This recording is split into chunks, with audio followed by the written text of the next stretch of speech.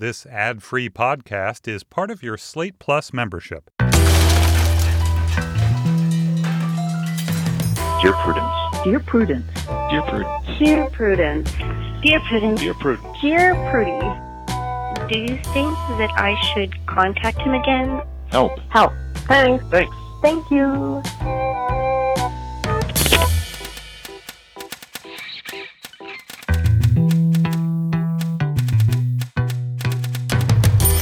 Hello and welcome back to the Dear Prudence podcast once again. And as always, I am your host, Dear Prudence, also known as Daniel Mallory Ortberg. With me in the studio this week is Ayman Ismail, an award-winning podcast host, video editor, photographer, and writer at Slate whose work focuses on identity and religion.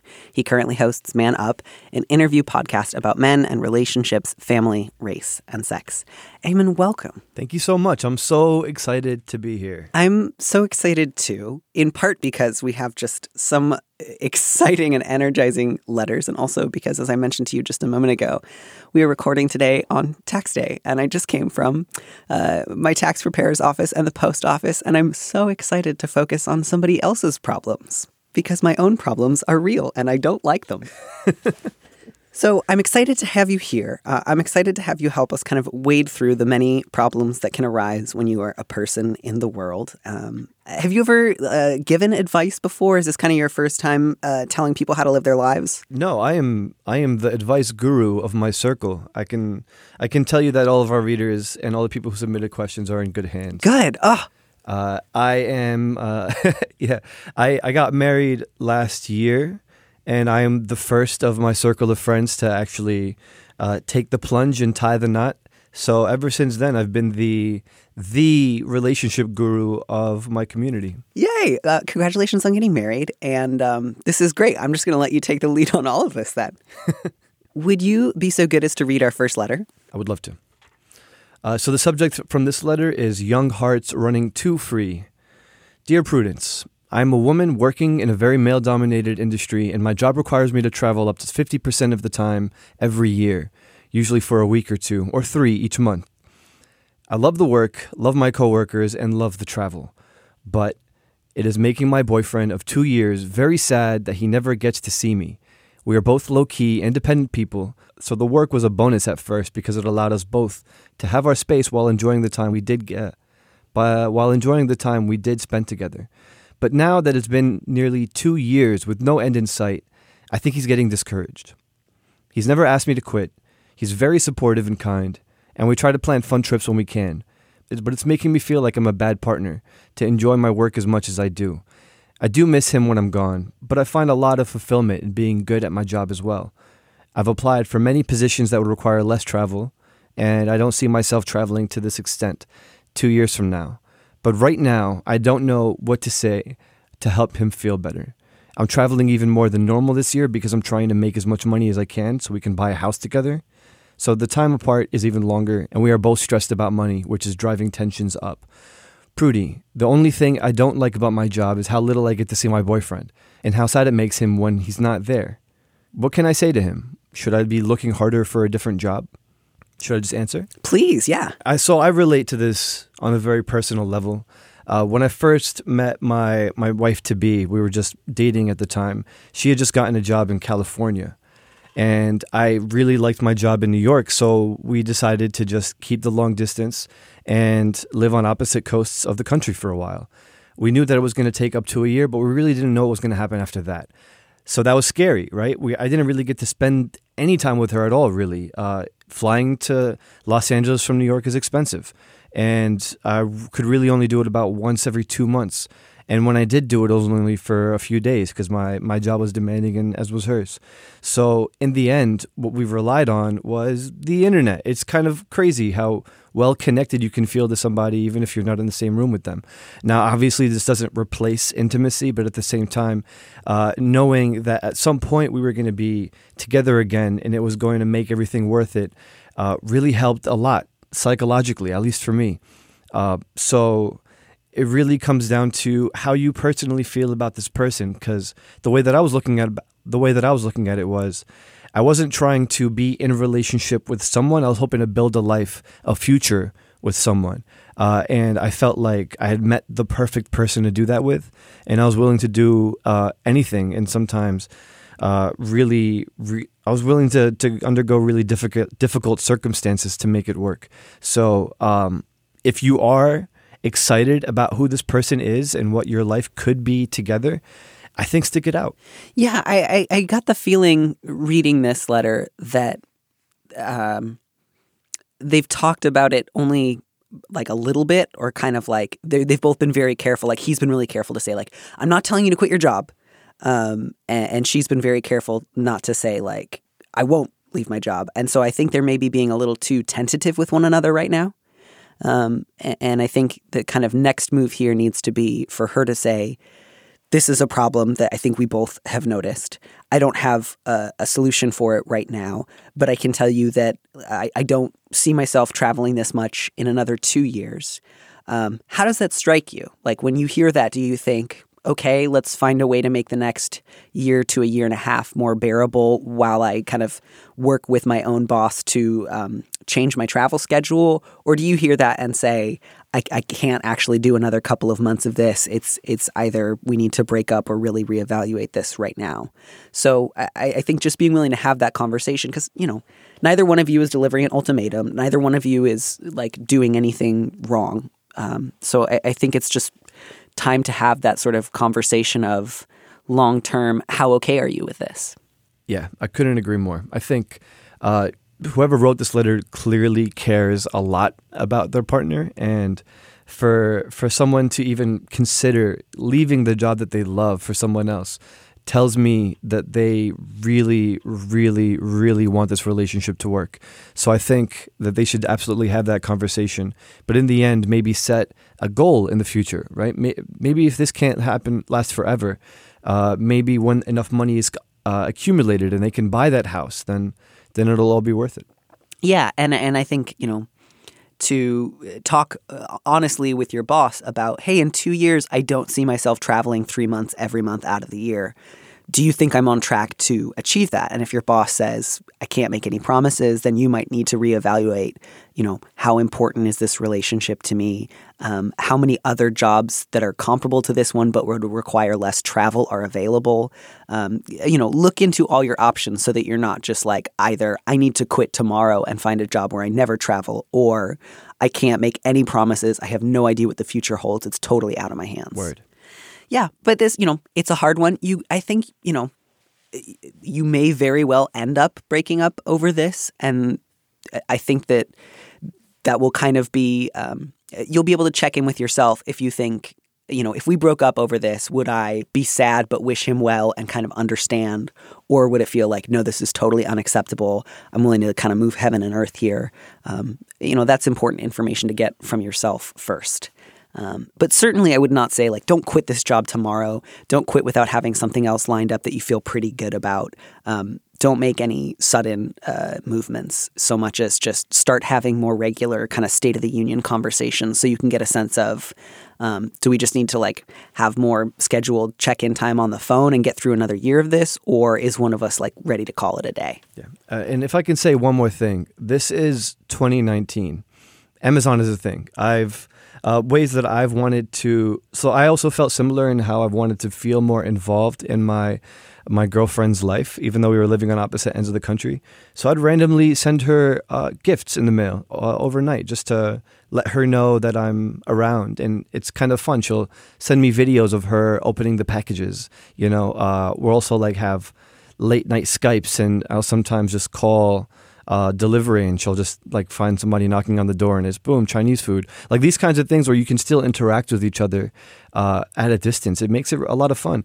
And I didn't get a chance to do this, but in my research of looking up ways to interact with people that are far away, they have like these Bluetooth sets of underwear where you can communicate with your loved one that way.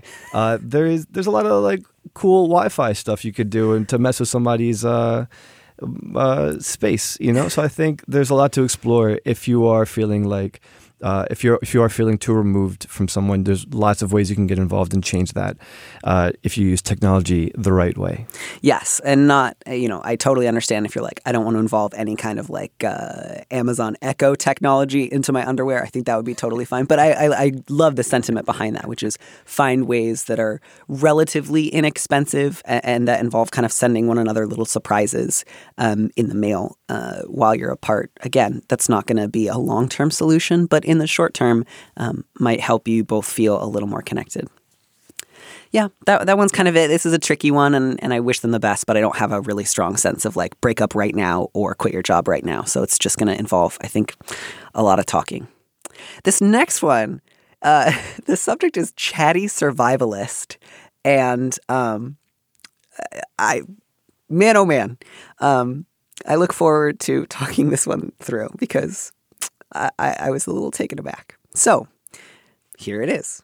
Dear Prudence, my office, although it's not a hospital, is similar in that we deal with members of the public coming in at all hours of the day and night. When there aren't members of the public around, we work on a lot of group projects and have plenty of time to get to know one another, tell jokes, and build camaraderie.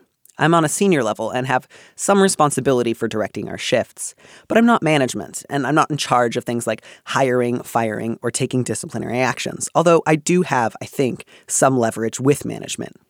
Recently, an entry-level coworker, young and possibly a bit naive, mentioned during a slow shift that he has a survivalist side and that he has a stockpile of guns and rations and survivalist gear and that he is prepared in case various states secede and America degenerates into a civil war.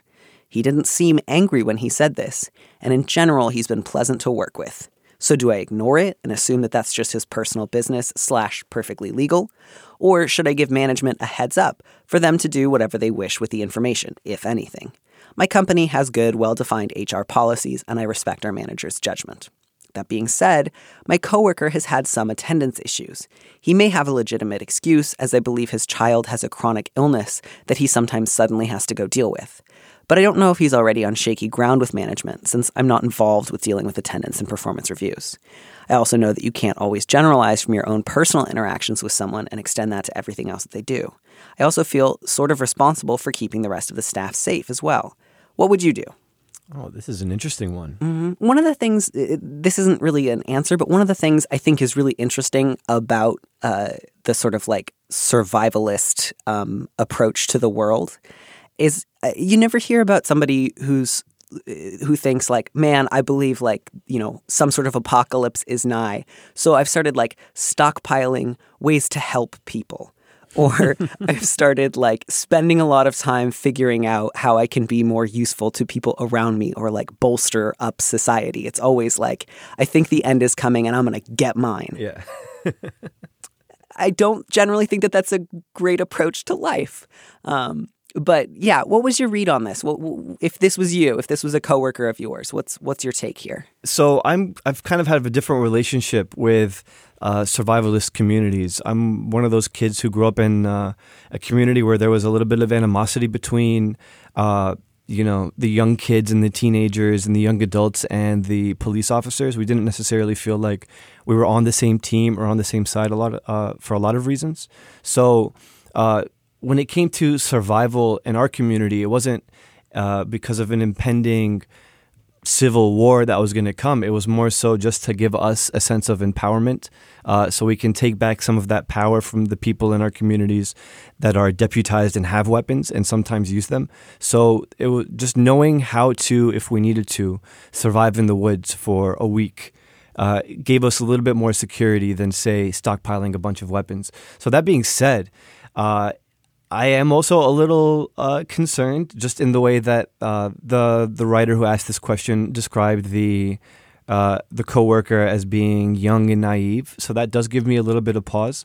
But I wonder if it's that person's responsibility to alert their bosses. I think that might be a little intrusive. I think, if anything, there's not enough information to go off of to take that next step and possibly put someone's life, put someone's earnings in jeopardy. Yeah, I think I'm with you there. I think there's a lot of different approaches to various survival techniques. And I think, as you say, a lot depends on, like, are you coming from a context where, like, historically you're part of a community that hasn't been served by, like, mainstream social programs? Or are you like a white conspiracy theorist kind of looking for reasons to justify your own aggression? And we don't have enough information here to kind of know where this guy is coming from. So I think I'm with you there. I don't think that the letter writer has yet heard anything that would warrant going to HR. If you, letter writer, feel uncomfortable talking about guns at work, that's totally fine and legitimate. And I think if he were to bring it up again, apropos of nothing, you could acknowledge that and say something along the lines of, like, hey, I would prefer not to discuss, possible secession or civil war and stockpiling at work, and that would be fine. And then, if that changed, if he started bringing it up in a more aggressive way, then you might want to bring it up with HR. But as you say, he was not bringing it up in a way that seemed designed to let people know, I have a lot of weapons and you should be kind of afraid of me. So I think this would fall under the category of, you don't have to do anything with this information. You are not risking your coworkers' well-being by not sharing this with HR. Yeah, I agree. I think there's a fine line between someone wanting to just learn more about survivalist tactics and stockpile weapons because they're a collector and are maybe excited about going to the range and etc., and someone who feels as though they need to get ready for an impending war against their neighbors. I think maybe that line isn't so fine, but at the same time, I think making that distinction is important. It's important to make that distinction before taking it to HR and bringing it up to somebody's boss. Right. Yeah. Right now, I don't think your coworker has said anything that would make me think, oh man, if he gets in a fight at work, he might try to threaten or harass or intimidate somebody. So I think right now, go ahead and assume if he doesn't bring it up again that you're doing the right thing. If he does, you can, lightly and politely just ask him not to talk about this at work. Then if he escalates, you can reevaluate. But as it stands right now, I think it's okay to just kind of chalk that up to, we are different. We're different. Please don't shoot me. Yeah, I mean, that's a good approach to life in general. So, in keeping with this kind of tone of, like, what is my relationship to surprising or distressing things other people say, this next letter I think is a slight escalation, where the person in fact does have some actionable information, and I'm excited to try to help this person work through the next right thing. So if you wouldn't mind reading this letter. Sure. The subject of this letter is so many things I could have said.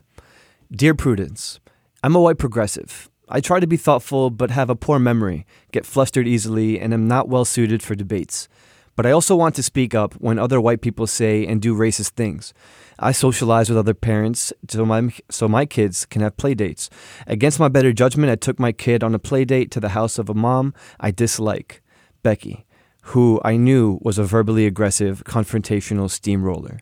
Our kids are good friends. Unfortunately, Becky turns out to be an appalling racist. I was outnumbered in her home, and I am ashamed to say, when she said some awful stuff, I froze.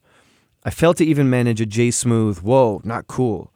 I think Becky was aware of my discomfort and even seemed to enjoy it. Later, the other adult present demanded to know where I stand on Trump, and when I told the truth, started ranting against me. I think Becky is volatile, but all the other moms in my kids' class are friends with her. But I'm worried about what she might do if she decides I am an enemy of hers. Under any other circumstances, I would carefully and delicately ghost her, but I'm going to be seeing her every school day for years to come. She wants to have another play date, and I am agonizing. I do not want her in my house, and I am disgusted with myself for failing to stand up for my deepest beliefs. But she also worries me. Do I make scheduling excuses? Do I tell her I feel our values are too different to be friends or have play dates and go from there? Do I grid myself and kindly but firmly speak my truth the way the better part of me insists I should, come what may, knowing it will likely start some shit and I am extremely unlikely to change her mind? Do I compromise with a Playdate at my house, but wear my Black Lives Matter shirt and plan to have the conversation on my turf? How do I overcome my moral cowardice and physical and emotional anxiety and just do this thing? Or shouldn't I, given that I already feel nervous and uncomfortable about her? And keeping in mind that anything I do or say will probably blow up the kid's friendship, and none of that is the fault of Becky's child or mine. Please give me some wisdom on how to handle this. Wow, I have a lot of things to say about this because this is my domain. At Slate, I produced a show called Who's Afraid of Ayman Ismail, where I interrogated my own beliefs and the beliefs of people who had strong convictions about how they felt about me. So I think it was a way to experiment with what kinds of arguments work with people who already have a preconceived notion of whether or not you're a villain. So what I would do in this circumstance is to call her out immediately and do so hilariously. I've been there where I've only been the only person and everybody around me has been very aggressive and I've felt singled out and bullied. But at the same time, if you kind of laugh and make it a joke and show that their perspective, even though they're trying to antagonize you and get a rise out of you, isn't really working, you don't really give them that power to then abuse you and make you feel abused. So what I would do is I would proudly wear my Black Lives Matter t-shirt the next day, maybe throw some buttons on too. And I wouldn't let that stop our kids from socializing. I think it's a good environment to always be in these spaces where it's okay to disagree but have fun. But at the same time, disagreements when it comes to the humanization of other people is not a disagreement. That's an act of an aggression. And I think those acts of aggression need to be called out and stamped out everywhere. Yeah. I'm glad you mentioned the t-shirt idea because I could hear that kind of what the letter writer was hoping for was if I explain how bad I am at talking in the moment, can I just get away with having a t-shirt have this conversation for me? And my guess is the reason the letter writer wants to wear that shirt in particular is because something that Becky said had to do with Black people and like specifically anti-Black racism. So, to that end, I don't think inviting her over and wearing that shirt is going to be a substitute for having any kind of comment about what she said to you. But I do think it will be helpful for this letter writer to let go of the fear that if I don't say this in a really like scathing way, it doesn't count, right? Like it feels like they're like worried, like if I don't say it really fluently or if I don't say it really confidently, it doesn't count or it won't matter. And so my advice here would be you don't have to have an incredible comeback. You don't have to put her down in such a way that like everyone else on the playground starts to applaud you.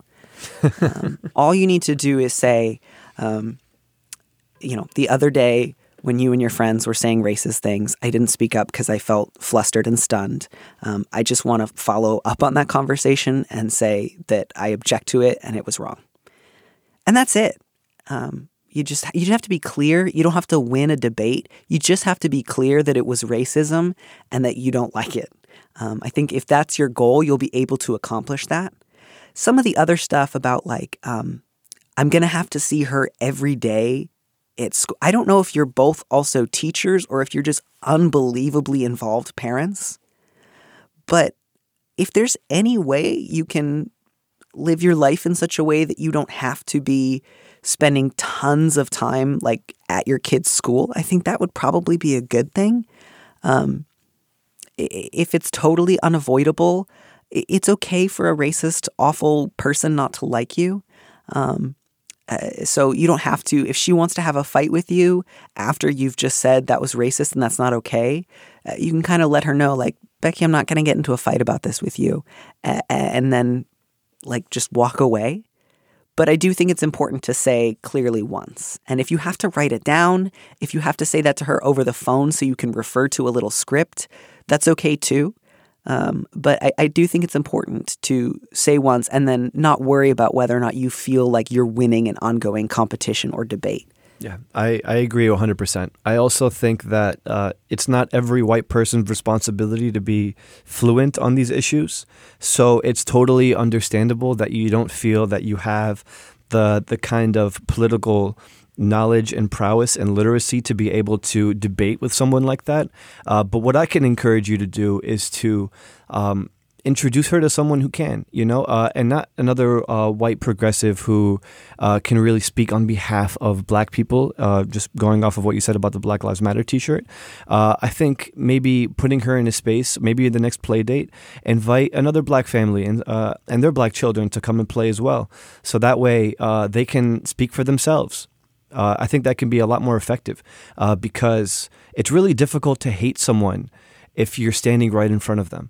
If all that you're going off of is what you've heard about someone, it's very understandable that you become, that you start to create these preconceived ideas and these notions and fill in the blanks for yourself. And that probably can create some racist sentiment. But I think if you are exposed to different kinds of cultures, especially if you're exposed to black culture and black people, I think the chances of you becoming racist against black people go down.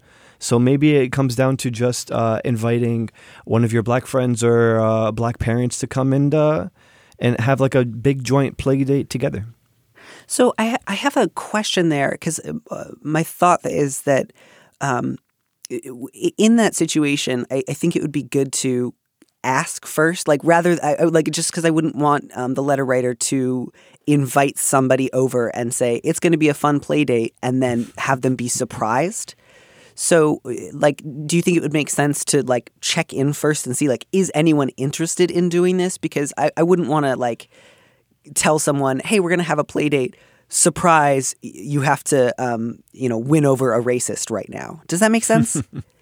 Yeah. I mean, I think the hope for me is that there wouldn't be an argument at all. It would just be a way to introduce them to someone else whose humanity can't be denied. So... I mean, if you can find someone, because not everyone's going to be willing to have that kind of engagement. Not everybody wants to spend their Sunday morning arguing with a racist who denies their humanity. But those people are out there, and I'm one of those people. I'm more than happy to be that Muslim guy that you invite to the anti-Muslim party. So I don't have kids yet, but maybe one day.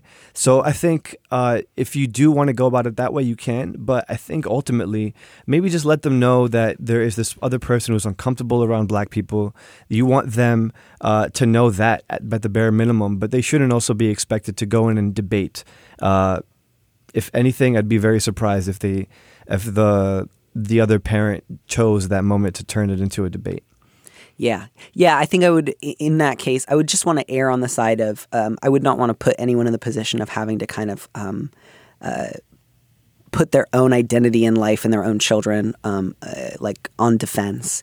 And so if somebody we're not comfortable with that, don't push for that. And don't underestimate the possibility that Becky could absolutely be capable of seeing somebody else and denying their humanity anyways. But mostly totally I think, agree.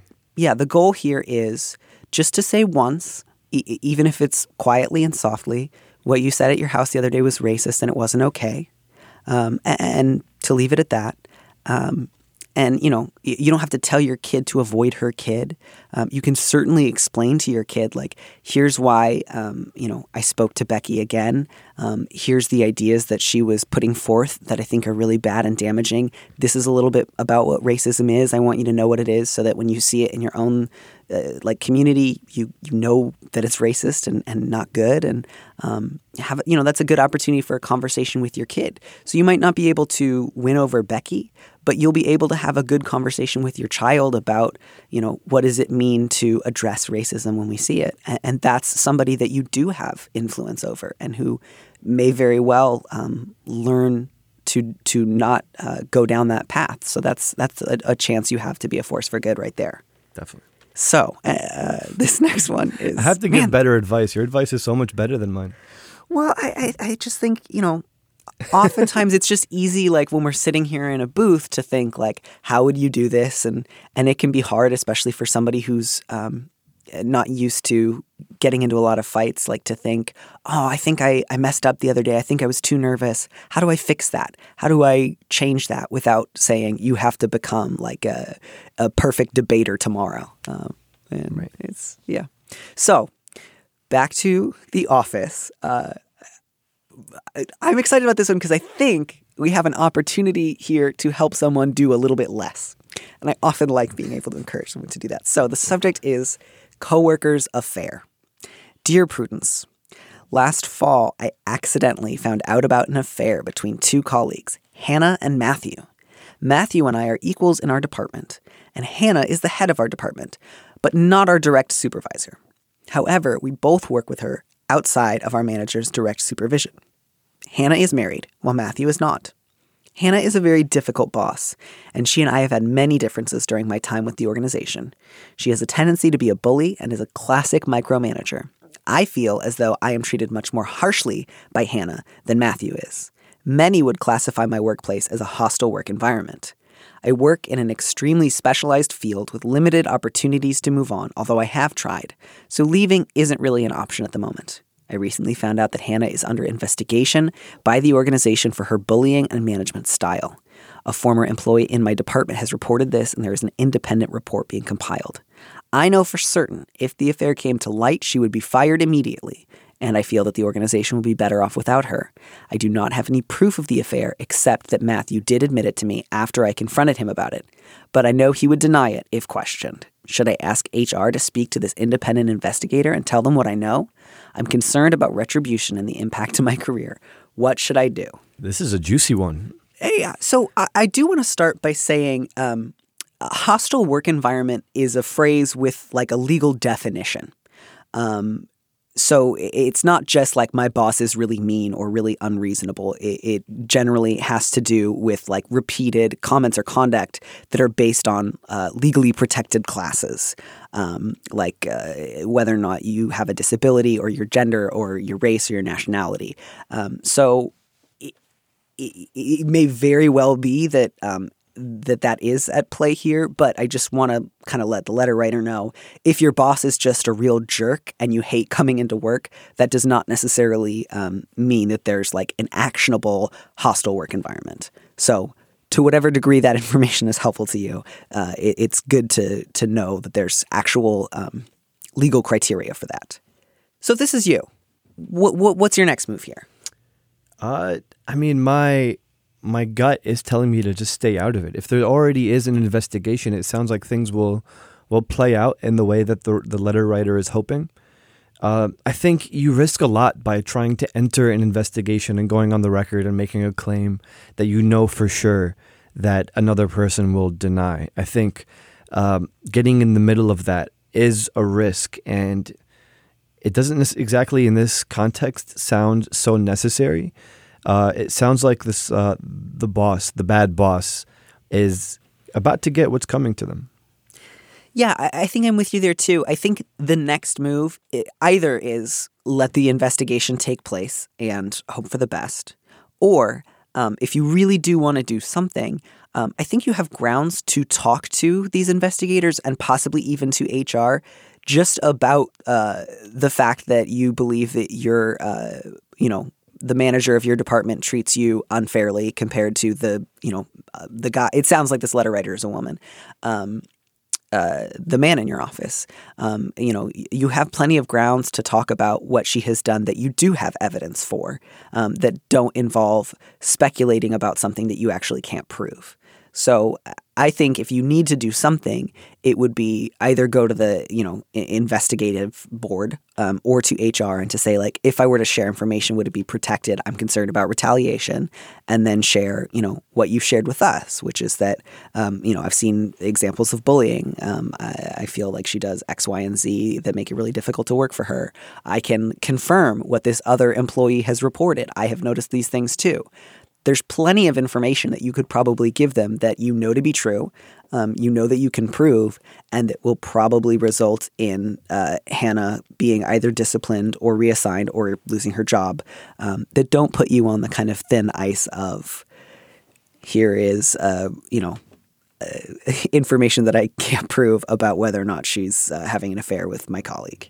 Exactly. It almost sounds like a lot of the other grievances that she brought up are much more worth bringing up than just like that one instance, that relationship that she can't prove. It almost sounds like that extra part isn't worth bringing up at all. Right, because your problem with Hannah really isn't the affair; it's everything else. Exactly. It's not like you're like, oh, she's always like leaving in the middle of the day to go to a motel with him. In which case, I think then you might have reason to say this affects our work. The problem is a number of other things, and even the unfair treatment, like the preferential treatment that she gives this guy, you can still point to without saying, and I think it's because they're sleeping together. It's still demonstrably something that you can discuss. So stay on thick ice. Don't step out onto thin ice when you have so much good, solid, thick ice right here. And I hope that someday you are eventually to find work in your admittedly specialized field, but not in a company where there's so little oversight of really bad actors, because that just sounds like this has been a breeding ground for resentment for a really long time. And nobody could do their best work under those circumstances. No, I'm just trying to imagine like years of a terrible boss, and then also like being in a situation where I'm confronting my coworker of like, are you two having an affair? Yes, but I'll deny it if anyone else asks me. Like, clearly things have been devolving for a while. Man, oh man. Good luck. All right. I think this next one is mine, and the subject is Dad's eating disorder. Dear Prudence, I'm 23 years old, and my parents live 3 hours away. I love my mother, but I rarely visit home due to my father's difficult relationship with food and weight. He works out for 4 to 5 hours every day, monitors his weight obsessively, and only keeps the bare minimum of ultra-healthy food in the house. When I was growing up, he required me to follow high-intensity fitness plans and report my food intake and weight to him. My mother feels guilty about her weight and justifies his behavior by saying that he just cares about being healthy. Since I moved out at 18, I've done everything I can to avoid my father and to develop a positive relationship with my own body and weight. However, my mother was diagnosed with cancer last year, and the treatment is taking a huge toll on her health. She has lost a lot of weight very quickly because she's constantly nauseated and has no appetite as a side effect of her chemo medications. I'm worried that my father's refusal to keep food in the house and his obsession with weight loss is harming her health and possibly threatening her life. I speak with my mother on the phone often, but it's difficult for me to visit. How can I support my mother's health and well-being? Should I confront my father about the harm he is inflicting on himself and his family? What if my mother continues to defend him? This one was just so hard to read. I just feel for this letter writer so much, and I'm so sorry that your mom is fighting cancer right now, and I'm so sorry that this is like the background for that. And I want to say, first of all, I'm really glad that you were able to move out. I'm glad that you've been able to limit your contact with your father and that you've been able to work on developing a different relationship with your own body than the one that you were raised, really forced into as a child. That's really, really good. And I want to figure out ways that you can kind of check in with your mother, but also don't put you in a position where you feel like you have to also manage her relationship with your dad. So that's a kind of a tall order. But I do think that given what the letter writer has described right now, the next right thing to do is keep checking in with your mom about whether or not she's been talking to her doctor about her weight loss. Like, check in, like, are your doctors concerned? Do they have any recommendations about how to increase your appetite or target some of this nausea? Are you eating enough? Do you feel like you have enough energy throughout the day? Ways that don't immediately bring up your dad, but that just ask the direct questions of like, are you able to get enough to eat on a daily basis? And it may be that she's able to give you an answer that's reassuring, like, yes, I go out to eat sometimes, or I'm going to talk to my doctor about getting medication that can help address my nausea. Or you may find out, conversely, that she's like, oh, I don't know. I'm not really sure. I haven't talked to my doctor about it. And then you will know, okay, it maybe is time to ramp up my level of intervention. Does that strike you as roughly what you would want to do? Or I just feel for the letter writer so much. This sounds incredibly difficult and sad, and I am so sorry that you have to go through all this. It's interesting. This is sort of reading to me almost like your father is part of this religion that you were able to escape. And I understand you not wanting to put yourself back into that space. And that's so difficult considering the context of your mother being sick. I would almost, it's so hard. There's no right or wrong answer, but my instinct is telling me to focus on my mother right now and help her go through what she's going through. I think there needs to be a time where you can have that conversation with your father and also with your mother. But right now, it doesn't seem like it's about that. It seems like it's about her health. So I agree. I think you should just talk to the doctors and make sure that she's getting the right amount of nutrition. Even if she's not able to eat, maybe there's other ways to do it, and maybe to help give her some medicine for that nausea. But it sounds like I don't know how I would feel if my mother was in that state. I don't know if that would be the time that I'd want to raise such a lifelong issue with my father. It almost feels like it's inappropriate. Yeah, I think focusing on your mom is the right next step here.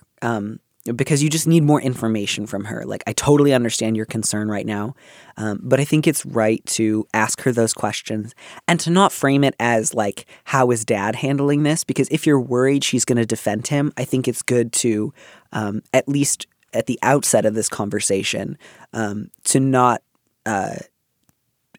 make her feel like she has to, right? Like, so just to say, how are you feeling? How are your energy levels? Are you getting enough to eat?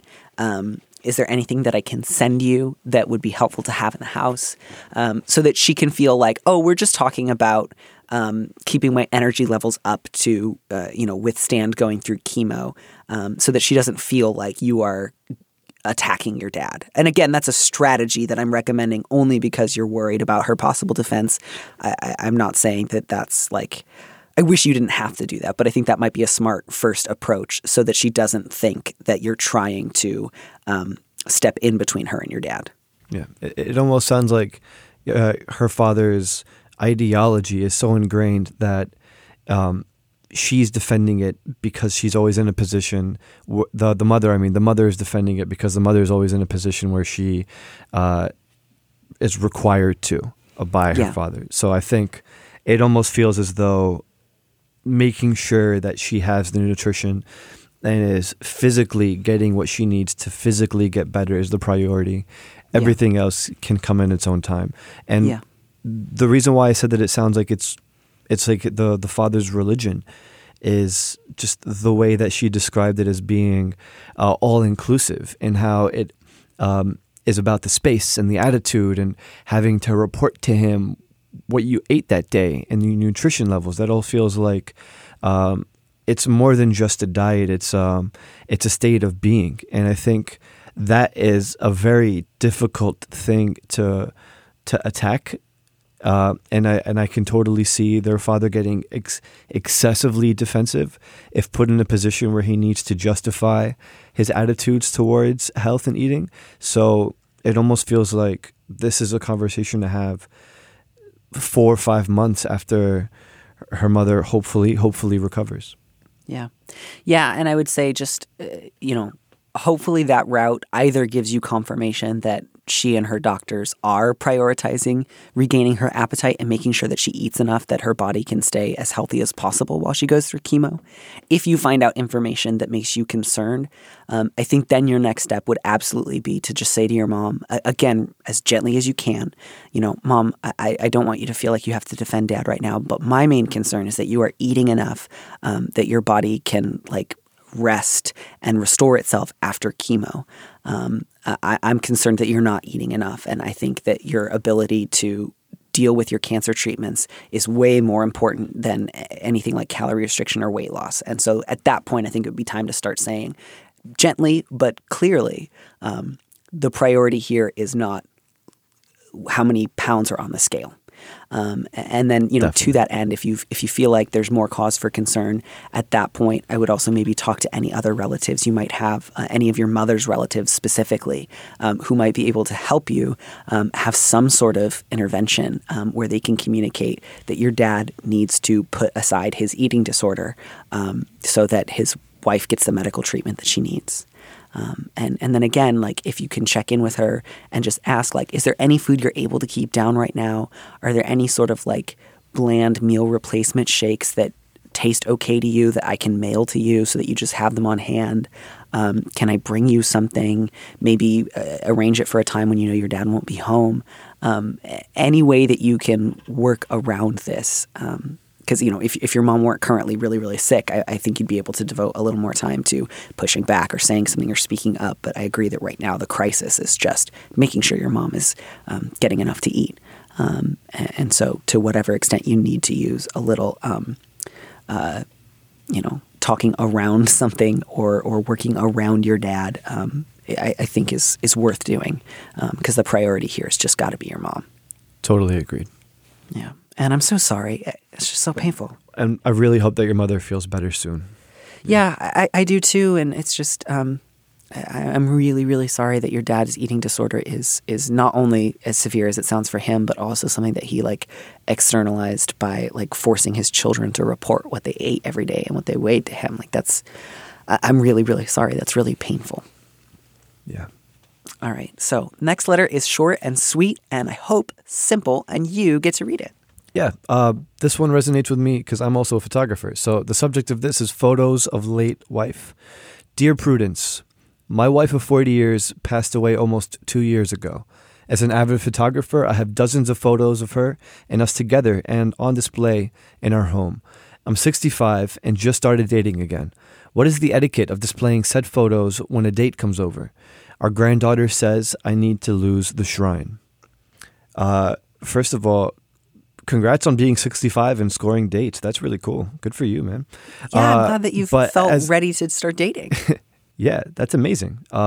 So I'm sorry that the wife of 40 years after 2 years, being dead for 2 years, I'm so sorry to hear that.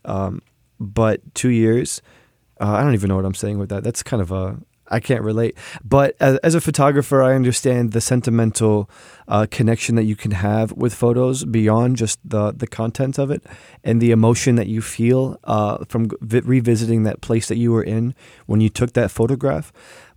So I wouldn't recommend losing all the photos and making them disappear. I think an excessive amount can become a problem and an obstacle in your future love life. But at the same time, too many is too many. And I think any photographer knows that. When you're editing through your photos, you know that less most of the time can be more. So I think pick and choose and be very, be very direct about which photos you feel comfortable storing and putting away for now, and which ones you feel like you just can't go on without. Yeah, and I think too, like my guess is if you are 65 and dating other people within your general like age bracket, most of them understand that you have lived a life until now. I think it would maybe be different if you were dating people who were like much, much younger and had sort of different expectations. But people in their 60s, I think, kind of get like, you've had a life before you and I met. And especially if this is like first or second or third dates, I'd be a little surprised if any of them were like, I really need your house to look like, you just bought it yesterday and you're ready to start fresh.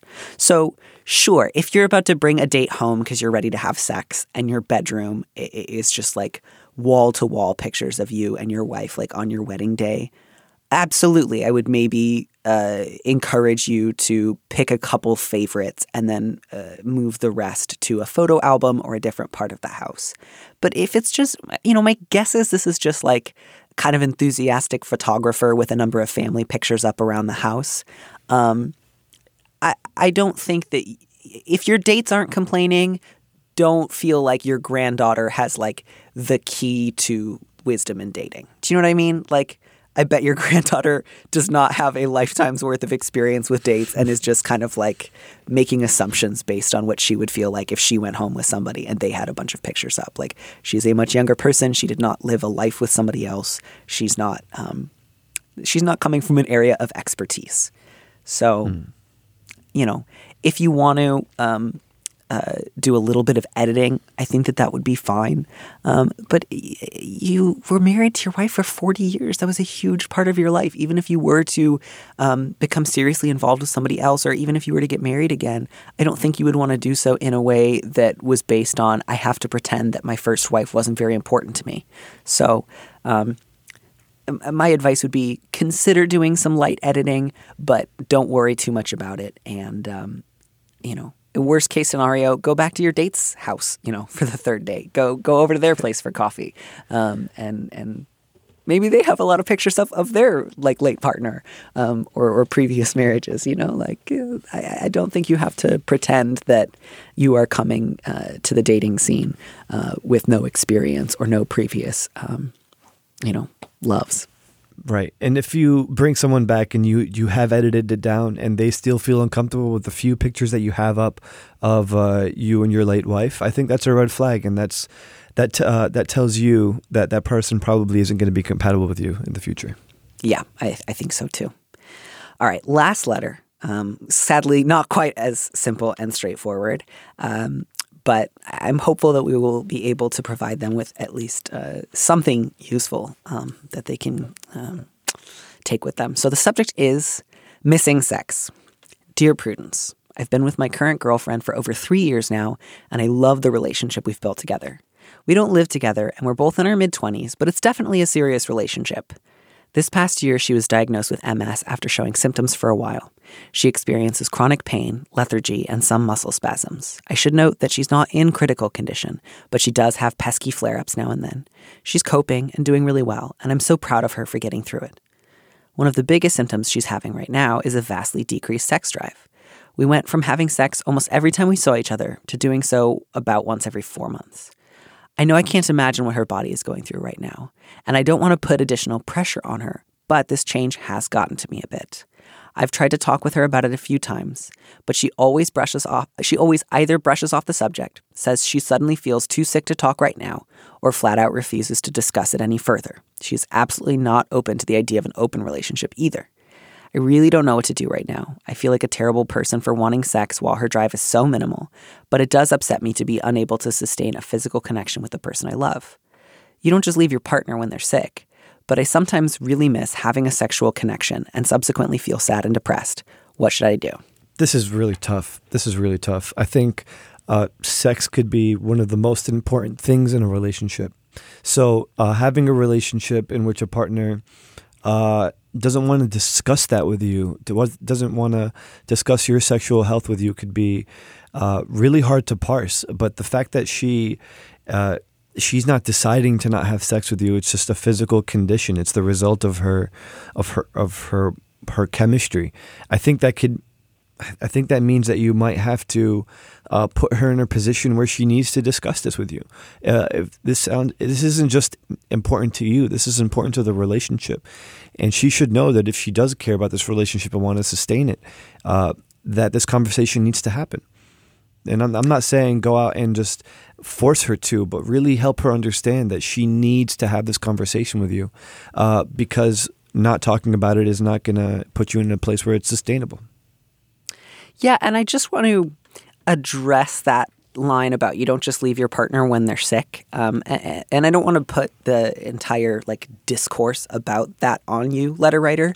But a lot of people do leave their partners when they get sick. And I believe there was actually a study published in about 2009 in the journal Cancer about how, at least in marriages, when wives become sick, they are 7 times as likely to be left by their male partners as when men get sick in a straight marriage, I should say. So I just want to acknowledge it happens a lot, and it happens in a really gendered way. Men often leave their female partners when they get sick. I just think that's worth acknowledging, that's worth talking about. And again, I'm not saying that because you, letter writer, are personally responsible for all of that. But I do think there's a real difference in terms of gendered expectations about what care looks like, about what support looks like, about what anticipating somebody else's needs look like, and whose responsibility that is. So that said, I think there's an opportunity here in addition to, I want to be able to talk about this, even if the conversation just means we both express that we're sad and we don't know what the future's going to hold. Like, I'm not asking us to have a conversation where you promise that you're going to be ready to have sex again in 6 months or a year or whatever else. But I do want to be available to have that conversation at some point. Like, you have every right to say that. I think there's also maybe an opportunity here for you to ask your girlfriend, am I supporting you as much as you need? Because, you say she's not in critical condition. She has pesky flare-ups. She's coping. She's doing really well. I'm so proud of her. You don't say much about what you have done to really kind of like get in the trenches of what this is like for her. And so I'm a little curious, would she characterize her recent diagnosis as, I'm coping, I'm doing really well, everyone's proud of me, I'm, quote, getting through it? Or would she characterize it maybe as, I never know when the next flare-up's going to come. I'm full of anxiety and fear. I often just feel ill, and I actually don't feel like I can ask my partner for all the help that I need because I'm afraid if I actually told him what I needed, he would run screaming for the hills. So again, I don't want to say that that's definitely the dynamic, but I think, when you go back and you say, this conversation hasn't gone well when we've tried to talk about it before. And I'm wondering, my beloved girlfriend, how are you really doing? Am I helping enough? Are there things that you want to ask me to help you with, but you're afraid to? Are there ways in which I have communicated to you that what I expect is that you mostly manage this on your own, do a great job, be proud and inspiring, and mostly not need much from me? Because if so, I want that to change. I want to be really a partner to you in this. And I'm wondering if part of the reason that my requests to talk about sex have been off-putting to you is because there's ways in which I'm not stepping up right now. And then if I, on top of that, ask, when are you going to start wanting to have sex with me again? You feel isolated, misunderstood, cut off. Yeah, that sounds about right to me too. I just worry that when you are in a position where you are, when your partner gets sick, you absolutely do need to make some concessions to help them recover and to help them go through what they're going through.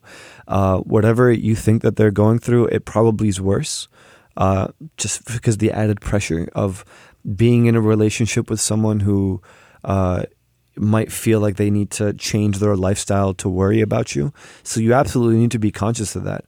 But at the same time, you cannot allow yourself to just forfeit all of the things that you need out of a relationship. Sex is important. Sex is the glue that keeps relationships together.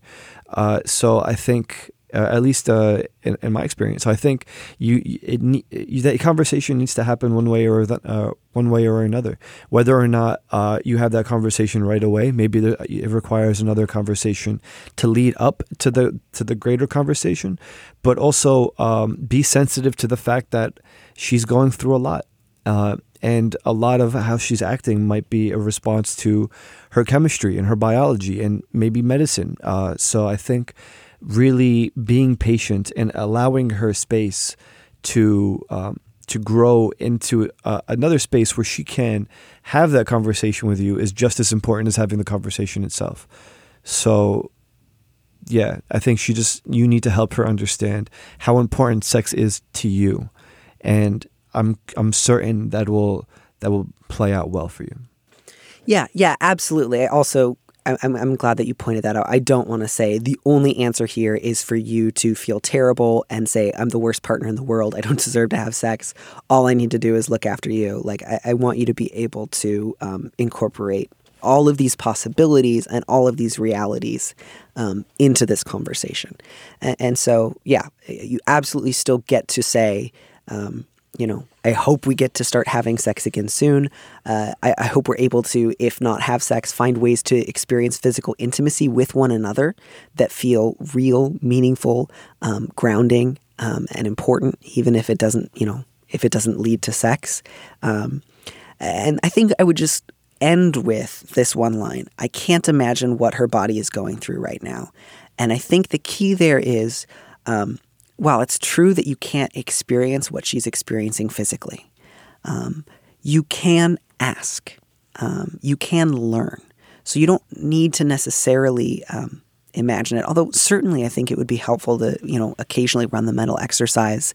How would I feel if tomorrow I knew I was going to start experiencing chronic pain, muscle spasms, and an inability to get out of bed? How would that affect my relationship with my body? But I do think come at it from a place of curiosity rather than how do we solve this problem. So try to find ways, again, without pushing, but just asking. I would love to know if you want to talk more about what your daily experience is like with this, or if you feel like there's something I have not been genuinely listening to as you try to share what this diagnosis has been like for you. I do want to know more. I do want to know what it's like to be in your body right now, because I love you and I love your body. And I think if you can kind of approach it from that perspective, rather than either I'm a bad person for wanting sex or I deserve sex, and if I'm not getting it, I should leave. More a conversation of how do we prioritize our intimacy right now? How can we learn more about one another's bodies? How can we cultivate patience, safety, and intimacy together? And what are the questions I'm not asking? I think that will move you in a good direction. And again, all of that said, if someday the two of you break up, if you break up as a direct result of your inability to find some sort of compromise on sex and intimacy between the two of you, that happens. That does not mean that you are a monster. There are ways to talk honestly about what you are and aren't capable of that might be hard or disappointing or painful. But it also does not mean that you are locked into one choice or one future. You are allowed to do a variety of different things, and that's okay. Well said.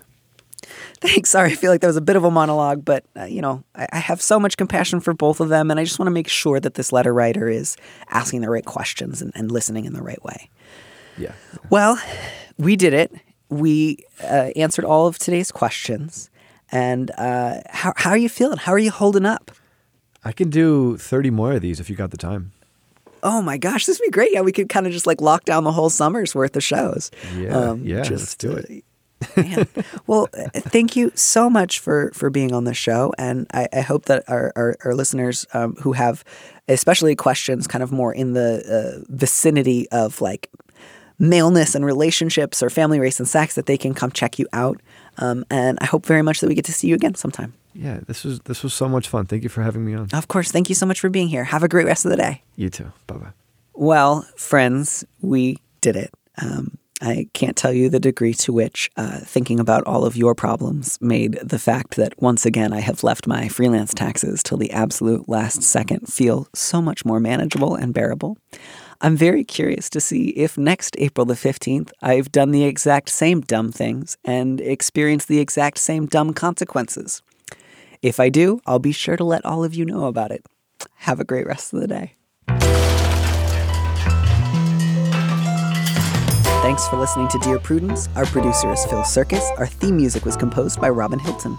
Production assistance was by Taylor Simmons. Don't miss an episode of the show. Head to slate.com/Dear Prudence to subscribe. And remember, you can always hear more Prudence by joining Slate Plus. Go to slate.com/PrudyPod to sign up.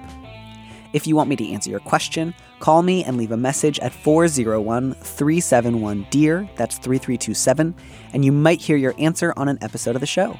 You don't have to use your real name or location, and at your request, we can even alter the sound of your voice.